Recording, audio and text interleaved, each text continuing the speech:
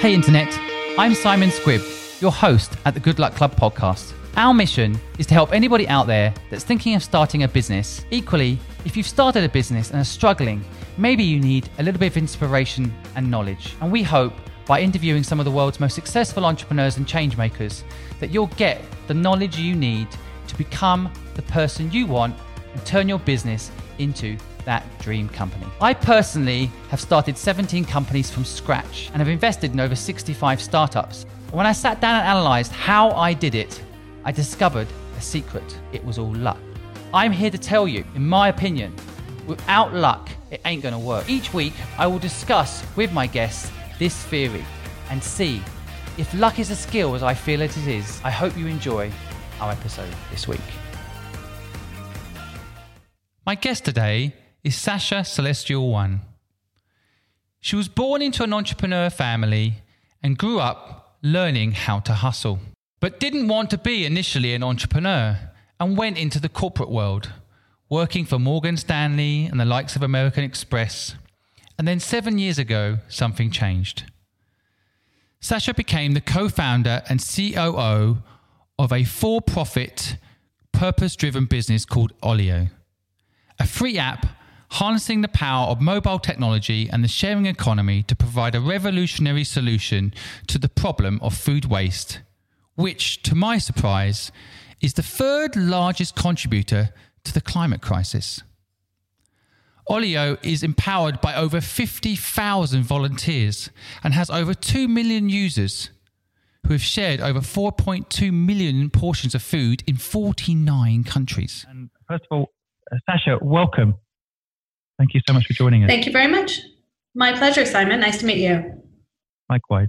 Well, I always like to start the podcast off with this one simple question, which is, what does success mean to you? You know, I have thought about that for since you sent the email with that question, and it is a very good question. It's not super easy to answer, and I think it's because I don't really have one particular definition of success that's quantifiable or maybe, something that you can necessarily measure. For me, it's more of a feeling. And when I was thinking about how to articulate that feeling, I think it's the feeling of waking up every day and feeling that what you've got planned for the day is exactly what it is that you want to be doing, as opposed to wishing or longing that you were doing something else. Living in that state of always wishing you're longing to be doing something other than what it is that you actually need to do that day is not a very pleasant place to live. And I spent a long time sort of aspiring when I was younger, always thinking there was something better around the corner. And success is definitely being content and inspired by what it is that's already on your to-do list for today. Of course, as well, not having to deal or to worry about financial insecurity. That's not fun for anyone. So I think there's a minimum level of financial security, which is, I can pay the bills and buy my kids clothes and, go on a holiday every now and then, is a part of that as well. Looking at your CV, you started your career in Morgan Stanley. Is that right? I did. Yes. So I moved to New York in 1998. Sounds like a long time ago. And I spent 4 years at Morgan Stanley. My favorite part was working on the trading floor, understanding how the equity markets worked. And also, right in the middle of that 4 years that I spent at Morgan Stanley, the markets crashed. We had the whole .com bust. So I got to see the boom and the bust, which was absolutely fascinating. Mm. And you did an MBA at Stanford. So did that have a big influence on you? So I, just taking one step back, I grew up in a sort of really untraditional environment. My parents were big hippies and they sort of broke all the rules, and we were happy, but we didn't have a lot of money. And I always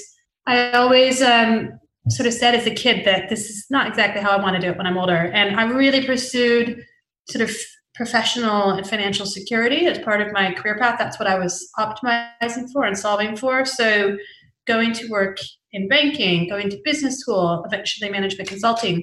Those were all sort of calculated risk-averse steps for me to build a foundational level of security that I needed. And that's really how I spent my 20s and the first part of my 30s, was building up that real foundation. I obviously learned loads of skills and had some incredible on-the-job experiences that really shaped the way I think about the world and how I think about solving problems. But I really wouldn't say that my career, quote unquote, really began until I became an entrepreneur about 7 years ago. Interesting. And what made you switch, I guess, from that safety, I guess I'm going to call it, opposite to your parents, perhaps, lifestyle to being an entrepreneur? What was the moment that caused that? The answer is that I was able to, and this was really what I might call my big break, blessing in disguise, is that I was able to opt for redundancy whilst I was on maternity leave back in 13, early 2013. I had actually been promoted while involved significantly more travel than the role I'd been in before, and that already had involved too much travel. So I was already struggling trying to figure out how I was going to balance newborn and all the travel that I did in my job. At that time, I was vice president of international business development for American Express. I managed our bank partner relationships in 11 Northern European markets, and I meant a lot of time on the road. And whilst it was, sort of flattering and, to be promoted, it was because there was such a change in scope of responsibility, I was able to decline that promotion and thereby opt for redundancy. And I'd been at Amex for 6 years, and it's a company that treats its employees well. So I did walk away with a relatively generous package. And I thought to myself, if I can just change how much I spend, I can take, what might have been 1 year's worth of sort of expenses and turn it into 3 years. And that's what I did, is I challenged myself to cut out a lot of extraneous expenses to give myself the breathing space to explore more fully what it is I want to do at that next stage in my career. Because it became really apparent to me once I became a mother that I wasn't going to work and sort of not, I always knew I wanted to work. I didn't want to, be a stay-at-home mom not working, but I didn't want to go to work for something I wasn't 110,000% convinced was worth not spending that time during the day with my child. So it really just upped the ante and brought into, very under the spotlight. It was very clear that I needed to find something that meant so much to me, and I thought was important enough to not be looking after my child. So that was a real turning point in my life. Resonates with me, your point there. I also had the same experience with my 2.5-year-old. I also stopped working to be with him, and then I only started working again because I thought my mission is justifiable enough to spend time away from him. And I guess there's also an element of making your child proud of you, right? I mean, you want Nolan to be proud of what his mummy does, right? Exactly. He's certainly my biggest cheerleader. So yeah, I often joke my son is my only listener. Hopefully that's not true. But you mentioned in your bio having you're a proud daughter of a hippie entrepreneur. Tell us a little bit about that. So my parents started a company called Frontier Natural Products. They started a little cabin on a lake where I was born. And for the first sort of maybe 10 to 12 years, it was a fledgling operation. The idea was to bulk buy herbs and spices and organic teas and all kinds of natural products, and then divvy them up and sell them on. Ultimately, Frontier grew to hundreds of employees and became the largest natural products wholesaler in the U.S. But at that time, both my parents, they personally separated, And I eventually, my dad sort of grew the company to that point, but then he also parted ways. He retired really young, at the age of 48, sort of a big hippie traveling all around the world to this day. But I grew up very much in entrepreneurial households. My mother started several businesses, other businesses. I can name at least a dozen businesses I started as a kid. I used to braid hair for money, and I babysat, cleaned houses. I called them, starting businesses because I had to think about who's my customer, how much am I going to charge, and how am I going to make some money from this. And so I definitely had the hustle, if you want to call it that, at a young age.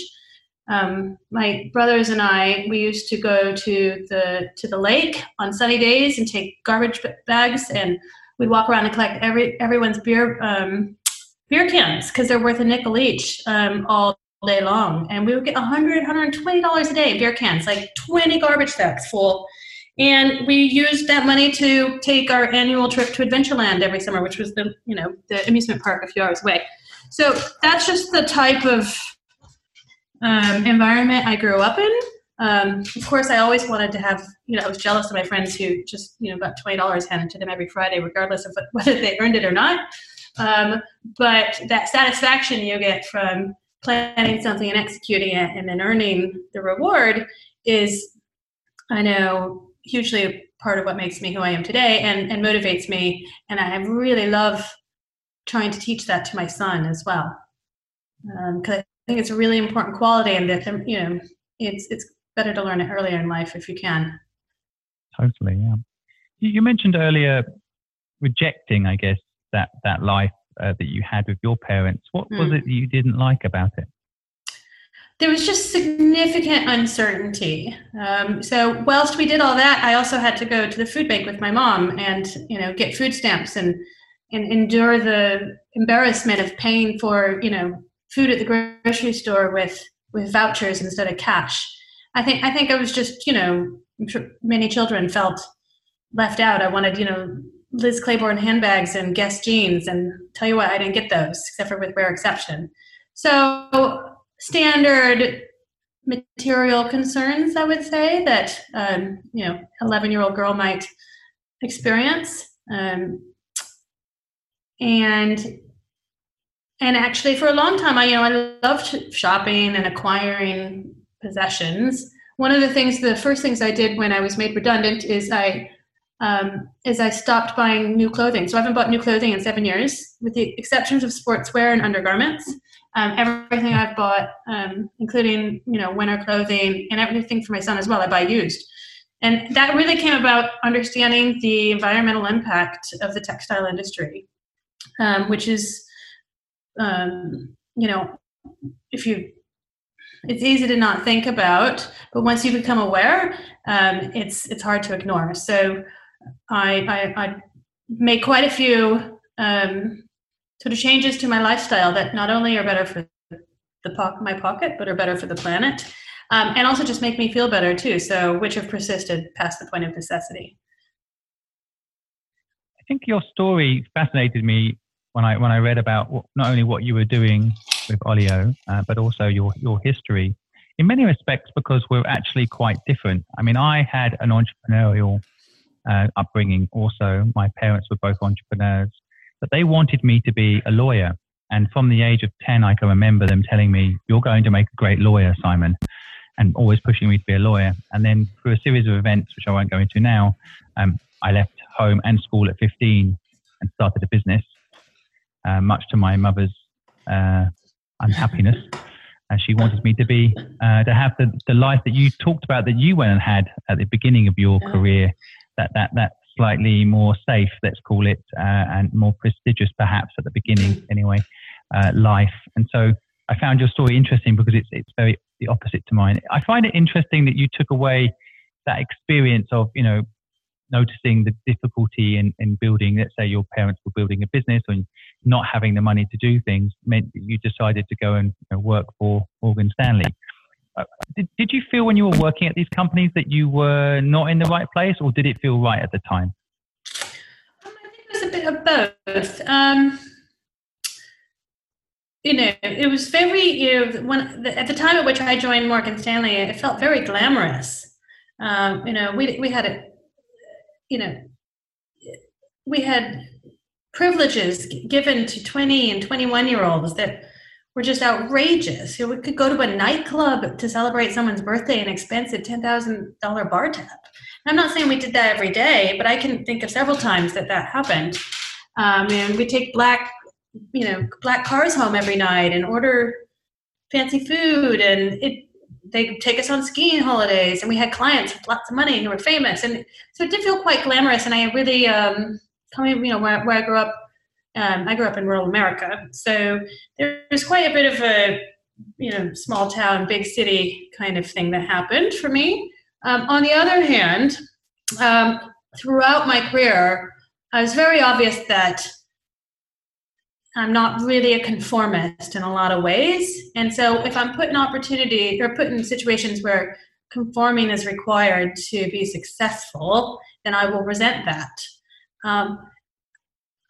And I think I navigated that very well across the corporate roles that I had, but navigation was involved.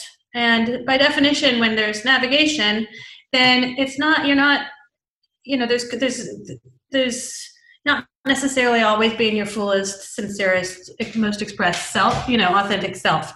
So that's just not a nice place to inhabit. Whereas today with OLIO, I really love that there's not that navigation. Of course, I have, sometimes interviews with journalists, or we've got pitches to investors, or, there are times when you need to really be considerate about your approach and what you're saying and who you're saying it to. But for the most part, what I need to do is to really just be myself and talk honestly about what I'm passionate about and the real potential I see that OLIO has.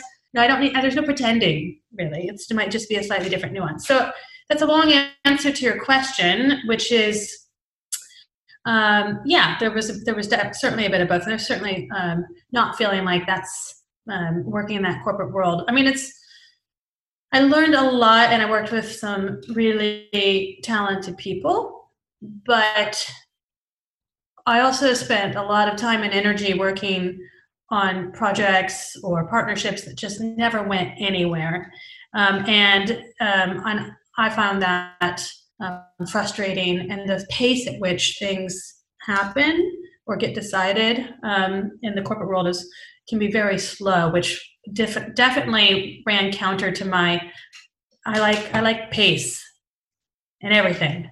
I'm like a high energy person. I know what you mean. I can see it in you. So tell us what happened. So 7 years ago, which your son is 7 years old. So there's some fracture in time at this moment, isn't there? Something exciting happening 7 years ago. So talk us through. You've done this plan on paper about a year, stretching it to 3, and then what happened? Well, so at that time, I was, as an expat on maternity leave in London, I was experiencing, I don't know what you call it. I was experiencing a problem, which is I didn't have family. And at that time, I was separated from my now ex-husband, and I felt very alone, and I didn't have a great support system. And I really, of course, I had lots of friends, but I struggled to find childcare to keep me sane. And I ended up going to the gym every day and maxing out on that 2 hours you could get at the creche. And I realized, even I'd work out for a bit and then I'd just do emails or read a book. And I realized there were so many other parents doing the exact same thing, hanging out at the gym so that they could use the creche. So I had this idea but of course, when you left your child at the creche at the gym, you couldn't leave the gym. And it was, like I said, a maximum of 2 hours, and wasn't necessarily the best sort of childcare that you were receiving. It was short term. So I had an idea to create a business, which I did, called My Creche, which was London's first pay-as-you-go flexible childcare provider. So it provided nursery-level childcare, but on a purely flexible pay-as-you-go basis, right on the high street. And we partnered with all the local businesses so that you could, for example, go get your hair cut and colored and leave your child for 3 hours at my creche in a joined up kind of way. Where I live in Crouch End, we're full of creatives, actors, musicians, people with really flexible work schedules. And I knew there was a demand for this. And it was a very short period of time after we opened that we were just absolutely full all the time. And my original plan was to open up a series of my creches on high streets all across London and perhaps across the UK. And that was my first foray into entrepreneurship. I founded that with 2 friends. We took the creche manager from the Virgin Gym and brought him over as our manager. All of the local mothers and fathers already had a relationship with him, so they trusted him, and they were, very willing to try my creche. And it was an absolutely fantastic experience getting that up and running. And also, it provided me for 5 years, or up until reception, with free childcare, which was so integral to then give me the capacity to think bigger and move on to OLIO. So is my creche still around? It is not still around. We closed it last year. We had or it might have been the year before last, now that I'm thinking about it. We had a 5-year lease, and we ran it successfully as one might call it, sort of passive income operation. I spent about 1 day a month on it. And it was profitable. We got a little bit of income, and we got the free childcare. Unfortunately, what happened is a few months before we were in the middle of selling the business to someone who was taking it over for us. But there was an accident that happened that I think one of the questions you sent over had to do with name some bad luck you've had in business. And to no fault of anyone's, there was a minor accident that happened that ended up meaning that we needed to shut for just over a month. And it was so close to the end of the lease, and we've just decided to shut it down. I started with 2 other women who had kids the same age as I, and our kids were going to school now. It just made sense to shut it down. But that was okay. That's not necessarily a failure. It's just not exactly how we envisioned it. It served its purpose, most certainly, and it was beloved by the local community. We had 1,200 parents on our books who really adored our staff and our service. So it was a really big, important stepping stone. Well, as a father, I'm a full-time father. So as a father with a 2.5-year-old living in North London, I can tell you that is still needed, what you're talking about there. And so... where do you live? Yeah. I live in Belsize Park. Okay. All right. So you're not too far away. Yeah. But yeah, I think it's a needed thing. Is. But I agree with your statement, and for our listeners out there that are entrepreneurs, that I know a lot of you guys listening have businesses that you're struggling with. I kind of think what Saasha's saying there is letting a business go sometimes through, it's not the right time for you anymore to keep it going, and or maybe it's not exactly right anymore for the market, whatever reason. It's sometimes good to stop. It's harder to stop, actually. I found businesses myself that I built up. It's swallowing that pride and saying it's time for it to close. It's harder than just plugging away and somehow trying to make it work. It broke my heart, honestly. I mean, I couldn't walk by. It's still vacant, unfortunately, the property, and it's on my doorstep. It took me a long time to walk by it without, getting a bit tearful, because obviously a lot of blood, sweat, and tears goes into, getting a business up and going and keeping it alive. But at the same time, I just had to work through what, my story of that is, and realize that it's still a huge success. I'm still incredibly proud of what we did. We still impacted the lives of, hundreds of children and parents. So, you don't have to turn everything into a unicorn for it to be a success. It can, I think you're, I want the listeners to pick up on this, actually, because a lot of people listen to, let's say, the Elon Musks of this world and talk, how got this business and it's doing so well. I think there's a lot of success stories in businesses that have closed. You know, I was talking about Jamie Oliver's Restaurant 15, for example, that got caught up in his nightmare with the restaurant business. And a lot of people called it all a failure. But I looked at the numbers, like 500 kids he'd helped get through, you know, coming out of our juvenile kind of setups and getting some training in the kitchen with celebrity chefs and how they've gone on to open up their own restaurants or do well in life, you know, thanks to that restaurant's help. So yes, it might have closed financially, that business is a failure, but I think people miss a point that it's not just about it made money or it's still here making money, is it? I completely agree. Yeah, and that restaurant, actually, I know that restaurant pretty well, and the impact that they've had specifically, that has had huge impact and should certainly not be thought of as a failure. Yeah. So I think that, let's talk about OLIO, which I think is incredibly impressive. I was just looking at the numbers involved. You know, you served 4.2 million portions of food in 49 countries, 2 million users. This is what the stats I'm looking at online, so feel free to update me. But 2 million users actively using it. Sounds very meaningful. How did this all come about?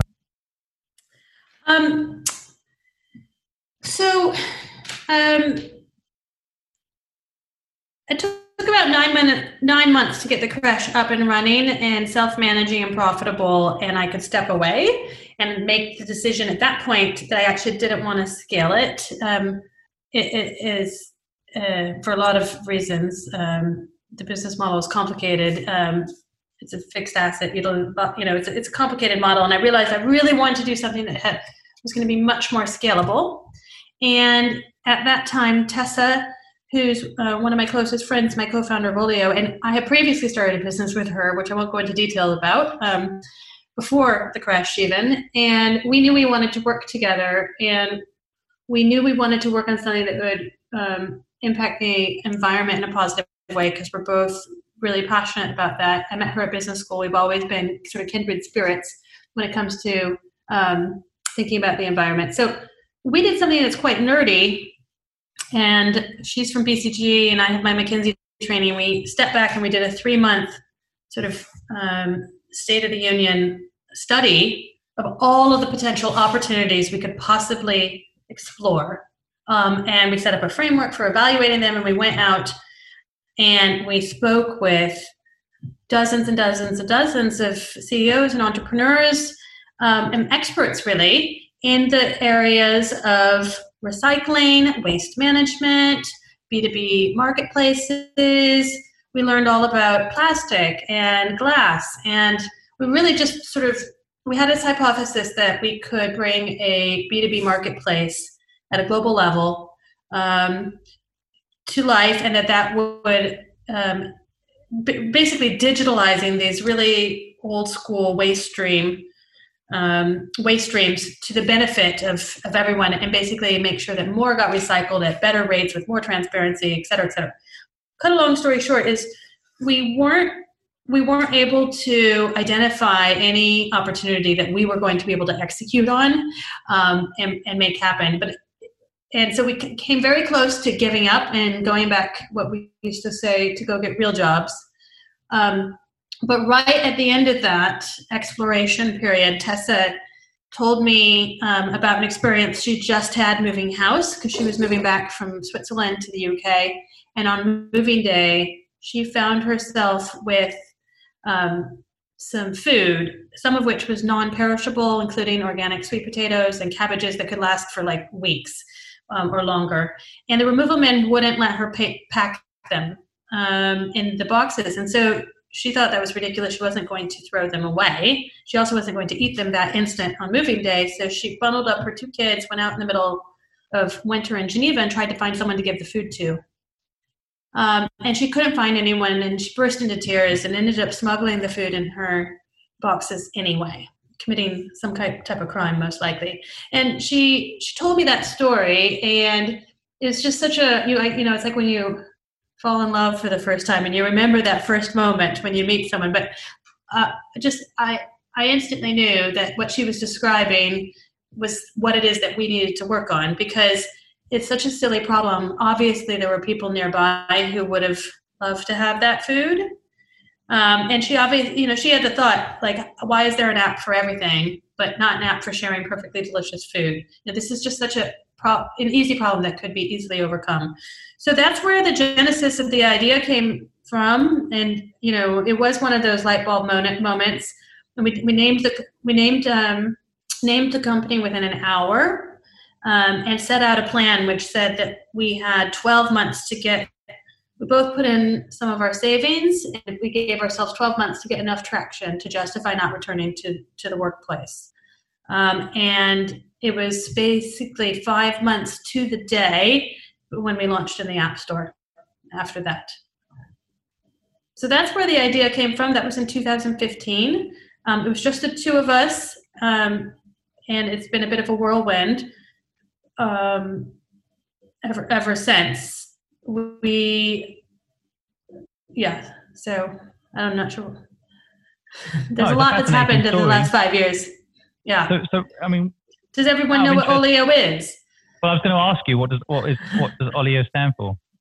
Oh, right. Well, so just for the listeners.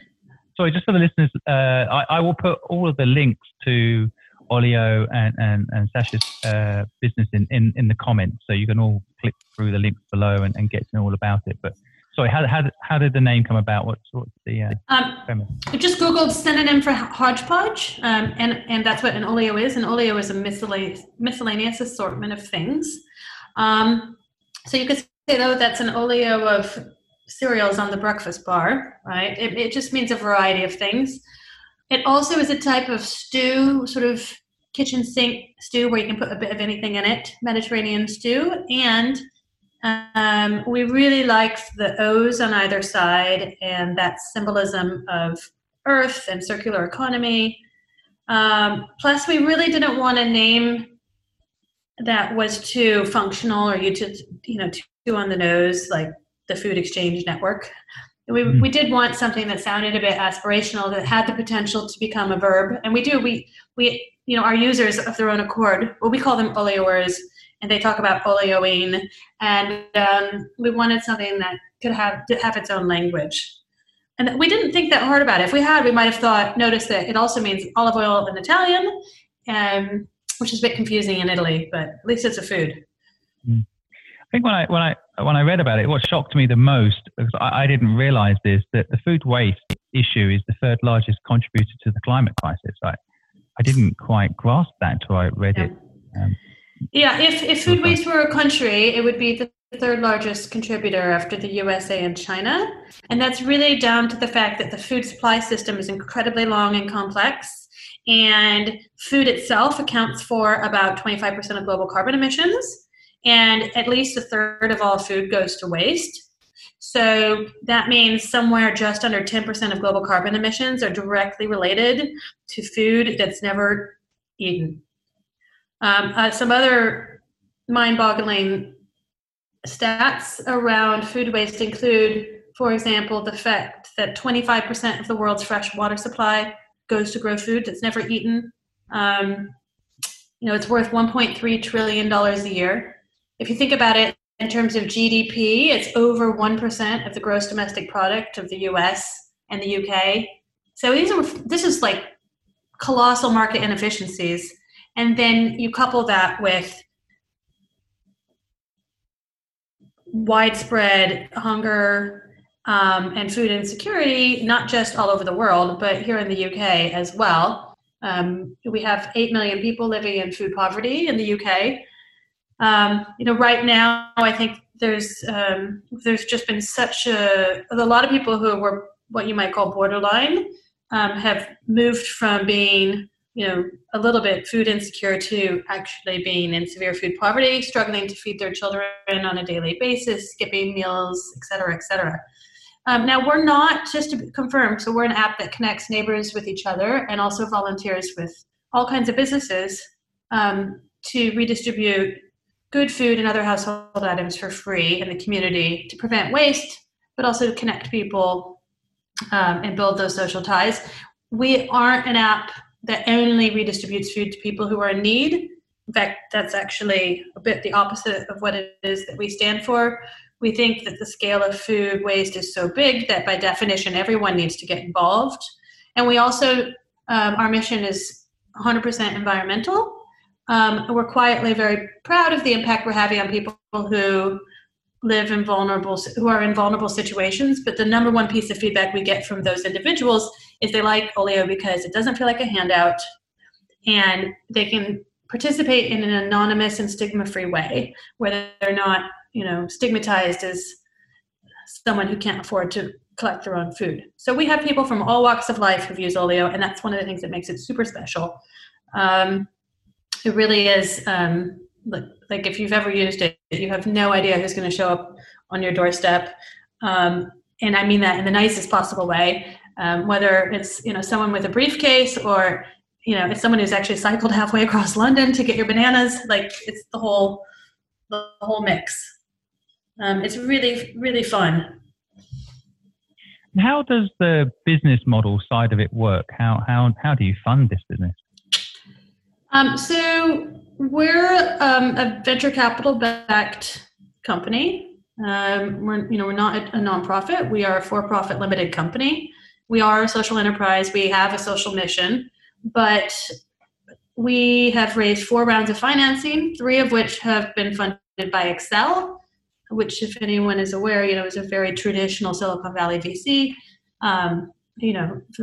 And we've Octopus also led our 3rd round. We also have quite a few impact investors from all over Europe who are, looking equally at our social and environmental outcomes as our commercial outcomes. And our revenue model consists of, there's quite a few different revenue streams and different stages at which they come to life. The one that we're right now, that we've been revenue generating for the last 18 months, and that's our Food Waste Heroes program. That's Olio for Business. So we recruit, food safety train, and manage about 8,000 Food Waste Hero volunteers who collect food that is perfectly edible, but can't be collected by charities and can't be sold tomorrow, from thousands of businesses every week who pay us to help them achieve their goals of having 0 edible stores. We work with everyone over 100 Pret-a-Manger's. We work with about 300 Tesco's and are scaling with them, Selfridges, Planet Organic. We work with Compass and the large caterers. And I hired my first head of sales in December, and built up a team around him. And that's a real focus area for the next sort of 12 to 18 months. COVID-19 has not helped, but actually it hasn't hindered, because we have found that warehouses and depots and offices and caterers and universities, businesses who have found themselves, because they've shut, with insanely large quantities of bulk food going to waste with short shelf life. And we've rescued hundreds of tons of that food on an ad hoc basis with those businesses, mostly for free or for a small charge. But we've developed the relationship, and we've gotten the opportunity to give them a free trial and for them to see the magic of how quickly our volunteer network works. The volunteers take that food home. So if it's a big collection, you might send 10 or 20 volunteers. And we've built a lot of proprietary systems to basically intelligently recruit volunteers who have certain skills, or do not have a car, and are this or this not far away from a business that is donating, and based on their preferences for the days and times in which they're able to volunteer. So we have built a matchmaking system, which means that we can recruit very quickly and effectively. The volunteer will come, take as much as they can, and then they take it home, they store it safely, they add it to the app, and then their neighbors come along and pick up the food. So it's all still a neighbor-to-neighbor exchange. Individual neighbors. No one's going to a business and picking up food, and it's all still for free. But to cut a long story short, if that's not clear, that Olio for Business solution is how we're generating revenue now. When we have a larger, and as you can imagine, I'm sure, we're by bringing in literally millions of dollars or pounds, of free food into the app and sharing it for free, we're providing enormous value to people. And at some point, we will need to monetize that. I think Olio will always be free. The goal is not to have people pay for food. That would actually go against sort of everything that we stand for and our focus on impact, et cetera. But I can imagine that we will have a premium version of the app where super requesters are paying for premium features like special notifications from special food waste heroes, and we have people who are, right now, one of our biggest challenges is that demand so far outstrips supply, which is ironic given the scale of food waste. And we have to put in place particular features to throttle really the demand so that the super requesters aren't gaining up and that actually there's more of a fair distribution of food amongst the user base. Anyway, so we're also launching a bit of there's a huge B2B marketing and affiliate revenue opportunity, which we've just started exploring, and that is coming as well. I love your story, and I have a lot of extra questions. I'm not sure I'm going to have time on this podcast to get into all of them, but I think there's a lot of listeners out there that want to build a business with purpose, and I speak to a lot of them. I do a live every day, and a lot of people want to build purposeful businesses. You've done it. Absolutely amazing. I think a purpose-driven business that's a profit-making enterprise is something I recommend to people, and I just wonder. I mean, that is quite a hard mix to get right, though, isn't it? So if you have investors, they have an agenda, of course, quite rightly, to make money for their shareholders and for their funds, which is fair and normal. But I guess sometimes, it's just getting that balance. But for listeners out there that want to start a purposeful business and love the idea, frankly, of getting capital to help them do it, so they're not an NGO permanently with their hand out asking for money, is there anything, any recommendations about how you went about that? That is a hard line to walk, right? Yes, and it definitely, it was certainly times when traditional investors have said, wait, you're not a charity, and impact investors or grant organizations have said, oh my gosh, we don't trust you, you've got ulterior motives. But my recommendation would be to choose a business model that is in lockstep with the social outcome you're optimizing for. So for us, by definition, the more food that's rescued and redistributed through the platform, the greater the value of Olio. And the greater the value of Olio, the more likely it is that there's something to monetize. So those are sort of inherently in lockstep. The other thing is the problem that we're trying to solve is massive. So the TAM, total available market, is really big. So I mentioned earlier $1.3 trillion. Well, over half of all food waste takes place in the homes, and no one's addressing that. So the size of the prize is really big, that even if we can just get a sliver of it, we can build out, try and choose an area where the size of the prize is really big, I guess would be my advice. If it's too niche, then I think it can be really difficult to get the interest of traditional investors who might have a bit of a thing with Olio. Is one of our investors actually said this, but so it's a bit, either we're going to get to 1 billion users by the end of the decade, which is our stated ambition, and we're dreaming really big and we have a plan to get there.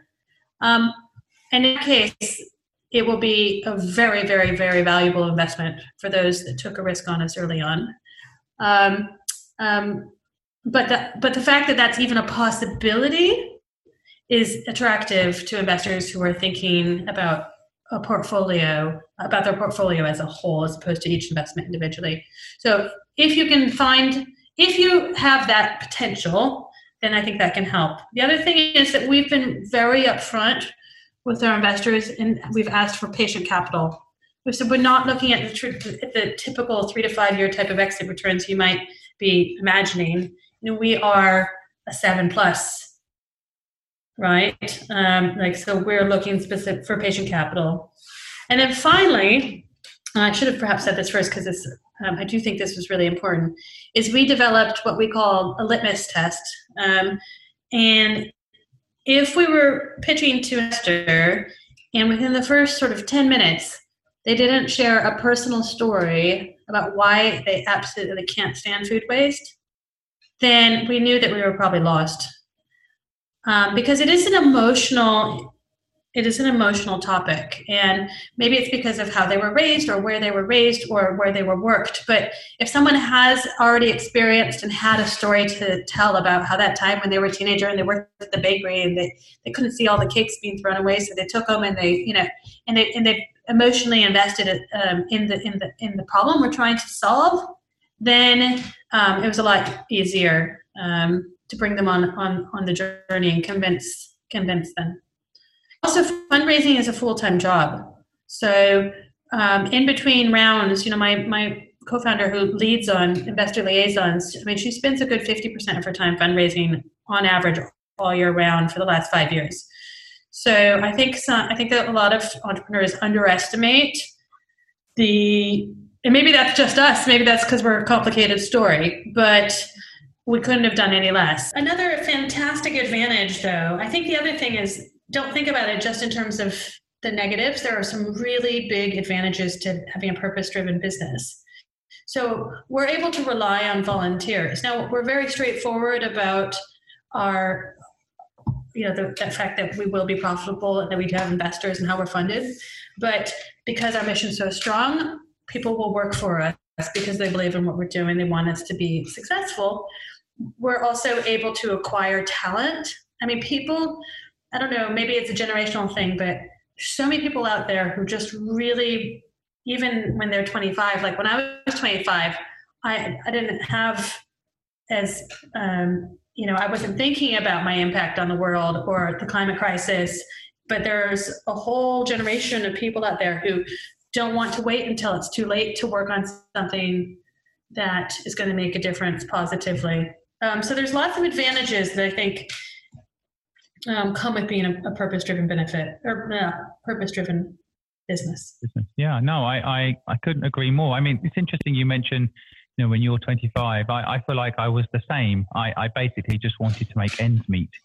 I just wanted to be able to pay the bills. If I could get to zero every month, I was happy. I wasn't thinking about the environment. I wasn't thinking about, frankly, I wasn't even thinking about how to pay people more. I was just thinking about how to pay people less. I was thinking about how to survive. So I do think the next generation is different. Maybe it's more access to information, and maybe it's more awareness, or maybe the problem is getting closer. But I agree that there is a whole slew of people out there that will help a purpose-driven business, even if it's for profit, because it brings meaning to the day. And so I noticed looking at your numbers, you have 50,000 volunteers. It did cross my mind. There is an element of, like, if you're a volunteer for a for-profit business, there is some conflict. But I think over time, there's also a community opportunity there that I'm sure you can build an equity pool for the people that have contributed, supported. Yes. I'm sure there's all sorts of opportunities to further elongate the mission that isn't just about making money. I like the point about patient capital as well. I think a lot of people will take money from whoever will give it to them. And interviewing the people that, and I can say this as an investor myself, I always tell people before taking any money from me, get to know me. Like what's am I in this to make a quick buck? Am I what's the reason I'm involved? And I think if you can attach an investor's emotional experiences to your purpose in your business, it's incredibly powerful. And so it's a good bit of advice for our listeners out there that want to start a purposeful business and want to raise money. And I also agree with you about the timeline. I think people do underestimate that generally. In fact, I'm personally, with my podcast series, I've had people offer to invest, and part of me thinks, just take it. But I know as soon as I'm on that road, it's a never-ending machine you need to feed in some respects, because then the numbers are there. They want to see the numbers the following year when the next round comes. So there's pressures both sides, which can be a good thing. Pressure can be a good thing. Now, I feel like I could talk to you forever. So sadly, I have to at some point bring the podcast to an end. Our listeners only normally have an hour, I guess. They give us an hour of their time, so kindly to listen to these stories. But I guess I wanted to bring it to a close. How do you teach your son now these things? Bearing in mind you were in an entrepreneurial family, and you had that positive, negative experience, and now your son's seeing you and what you're doing. How do you teach him about what he should do next, and how do you view education? And would you like him to go work for, let's not name a name, but a big brand, or how do you position it as a parent now? That's a good question. Nolan has been very hands-on with OLIO since he's been able to walk, if I'm honest, since we started. So I have countless, I don't want to call it child labor, but, when we first started. One of your volunteers. Yeah, exactly. First volunteer. When we came up with the idea, we had 5 months until we launched, and we delivered 10,000 letters to our neighbors in North London by hand. Not to mention how many flyers we stood out on the street corner and handed out. And he got really involved in putting letters and flyers through letterboxes, for example, laminating posters that we hung up on, we plastered all of the high streets where we were launching with posters. So he's really I just integrate him in a lot of my work. Like I'm not a huge sit down and play Lego kind of person. But if you want to come and get integrated and turn work into a fun activity, that's what I do. That's how I parent. He loves it. He loves being involved. One of the things, would I care if he went and wanted to go work for a big brand? Of course not. Absolutely not. I think children need to find their own way, and that my job is to support him in making the choices he makes, whether I agree with them or not. Obviously, there are exceptions to this if we're talking about sort of anti-behavior or something like that. But I always think that my job is to take care of myself, to teach Nolan how to take care of himself, and to not stop other people from taking care of themselves. And it's easy to think that my job is to take care of everyone. It's not. And that's a little bit of a mantra that I've been working with recently. Not recently, but for the last few years, which is a good guide. So I'm pretty... I just like to integrate. I don't have a strict division between work and life.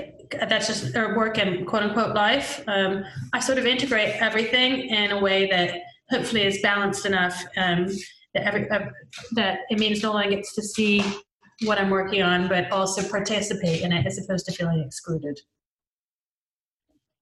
So many insights and knowledge from you today that I personally resonate, and I think our listeners will appreciate. I also totally believe there's no such thing as work-life balance. There's just life, and I think integration with your child into the business. A lot of people say I can't start a business because I've got children, and I'm like, well, make them part of it, and do something that they'd be proud to be a part of. And so your words are so right on, and your experience. It's fantastic. I just want to end. I mean, I'm just interested. This is kind of a funny question to ask, just lighthearted, really. But if you're a book, you've written a book. What chapter you're on, and what title do you think you're on in your chapter? Oh goodness, yeah, you did mention that. I thought about that. I couldn't remember how old I was. I was like, am I 44? I was really excited to realize I'm actually 43 and not 44. Wow. So I don't know if there are 100 chapters or how many, what number I'm on. I think for me, I am coming. Oh, I remember what I was going to say. I think the chapter of my book is Essentialism. And there's a good book I read recently called Essentialism, The Disciplined Art of Saying No. And I can feel myself migrating from saying yes to everything period in my life, especially at the early stage of a new business. Like you feel like you couldn't possibly say no to anything in case that's the one thing that's going to make everything, you know. And I don't want to say that I burnt out at all, but for a variety of personal reasons, and also just the stage that OLIO is at now, you know, we're 30 employees, you know, we're at a different stage of maturity. And I'm going to try and put some of the practices preached in the book that I just referenced, Essentialism, more and more into practice and turn them into a more restrained, perhaps, way of approaching opportunity in this next chapter of my life. So the chapter would be called Essentialism, or the Pursuit of Essentialism. Chapter 44. Yeah. 43 and a half. Yeah. 43 and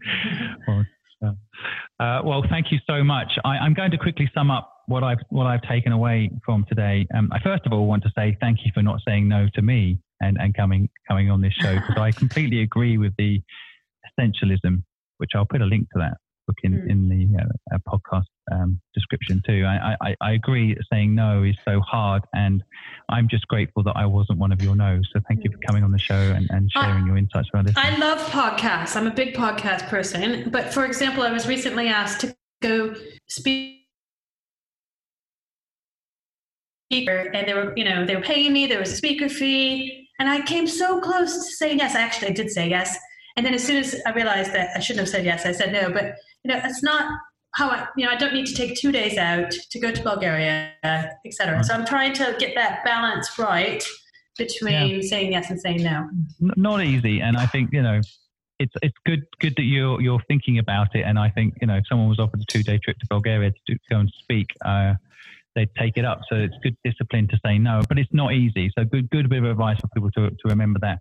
I also like kind of beginning where you talked a little bit about, planning for a day where you're not wishing for longing for something else in that day. I think a lot of people do that. A lot of people, they're doing something every day, but they're longing for something else, even if they're not sure what it is, and they're stuck in what they're doing. And I think not living that way is really important. I like be your authentic self. I totally agree with you and like it. I think that not everything has to be a unicorn is also a good statement you've made in this interview. I like that point. I think so many people have got caught up in billion-dollar valuations as if it matters. It doesn't matter. No. It does and it doesn't. Like you said as well, it's good to have the ability to have 1 billion users, because that gets people on board to support your mission. But, the value of the business, that's a byproduct of doing something meaningful. So too many people focus on the unicorn bit and not enough on the purpose bit. I guess, choose an area where the issue is big is good advice for people. I think a lot of people try to do that. There is a piece of me that also wants to tell people just to focus on something that's big for you, that's meaningful to you. And I think, taking away the size piece, that in the sense the business has to be big. It just has to be big and meaningful for you. But if you want to get people on board, like investors, then you have to have an issue that's going to excite them, that make a meaningful difference to a big problem.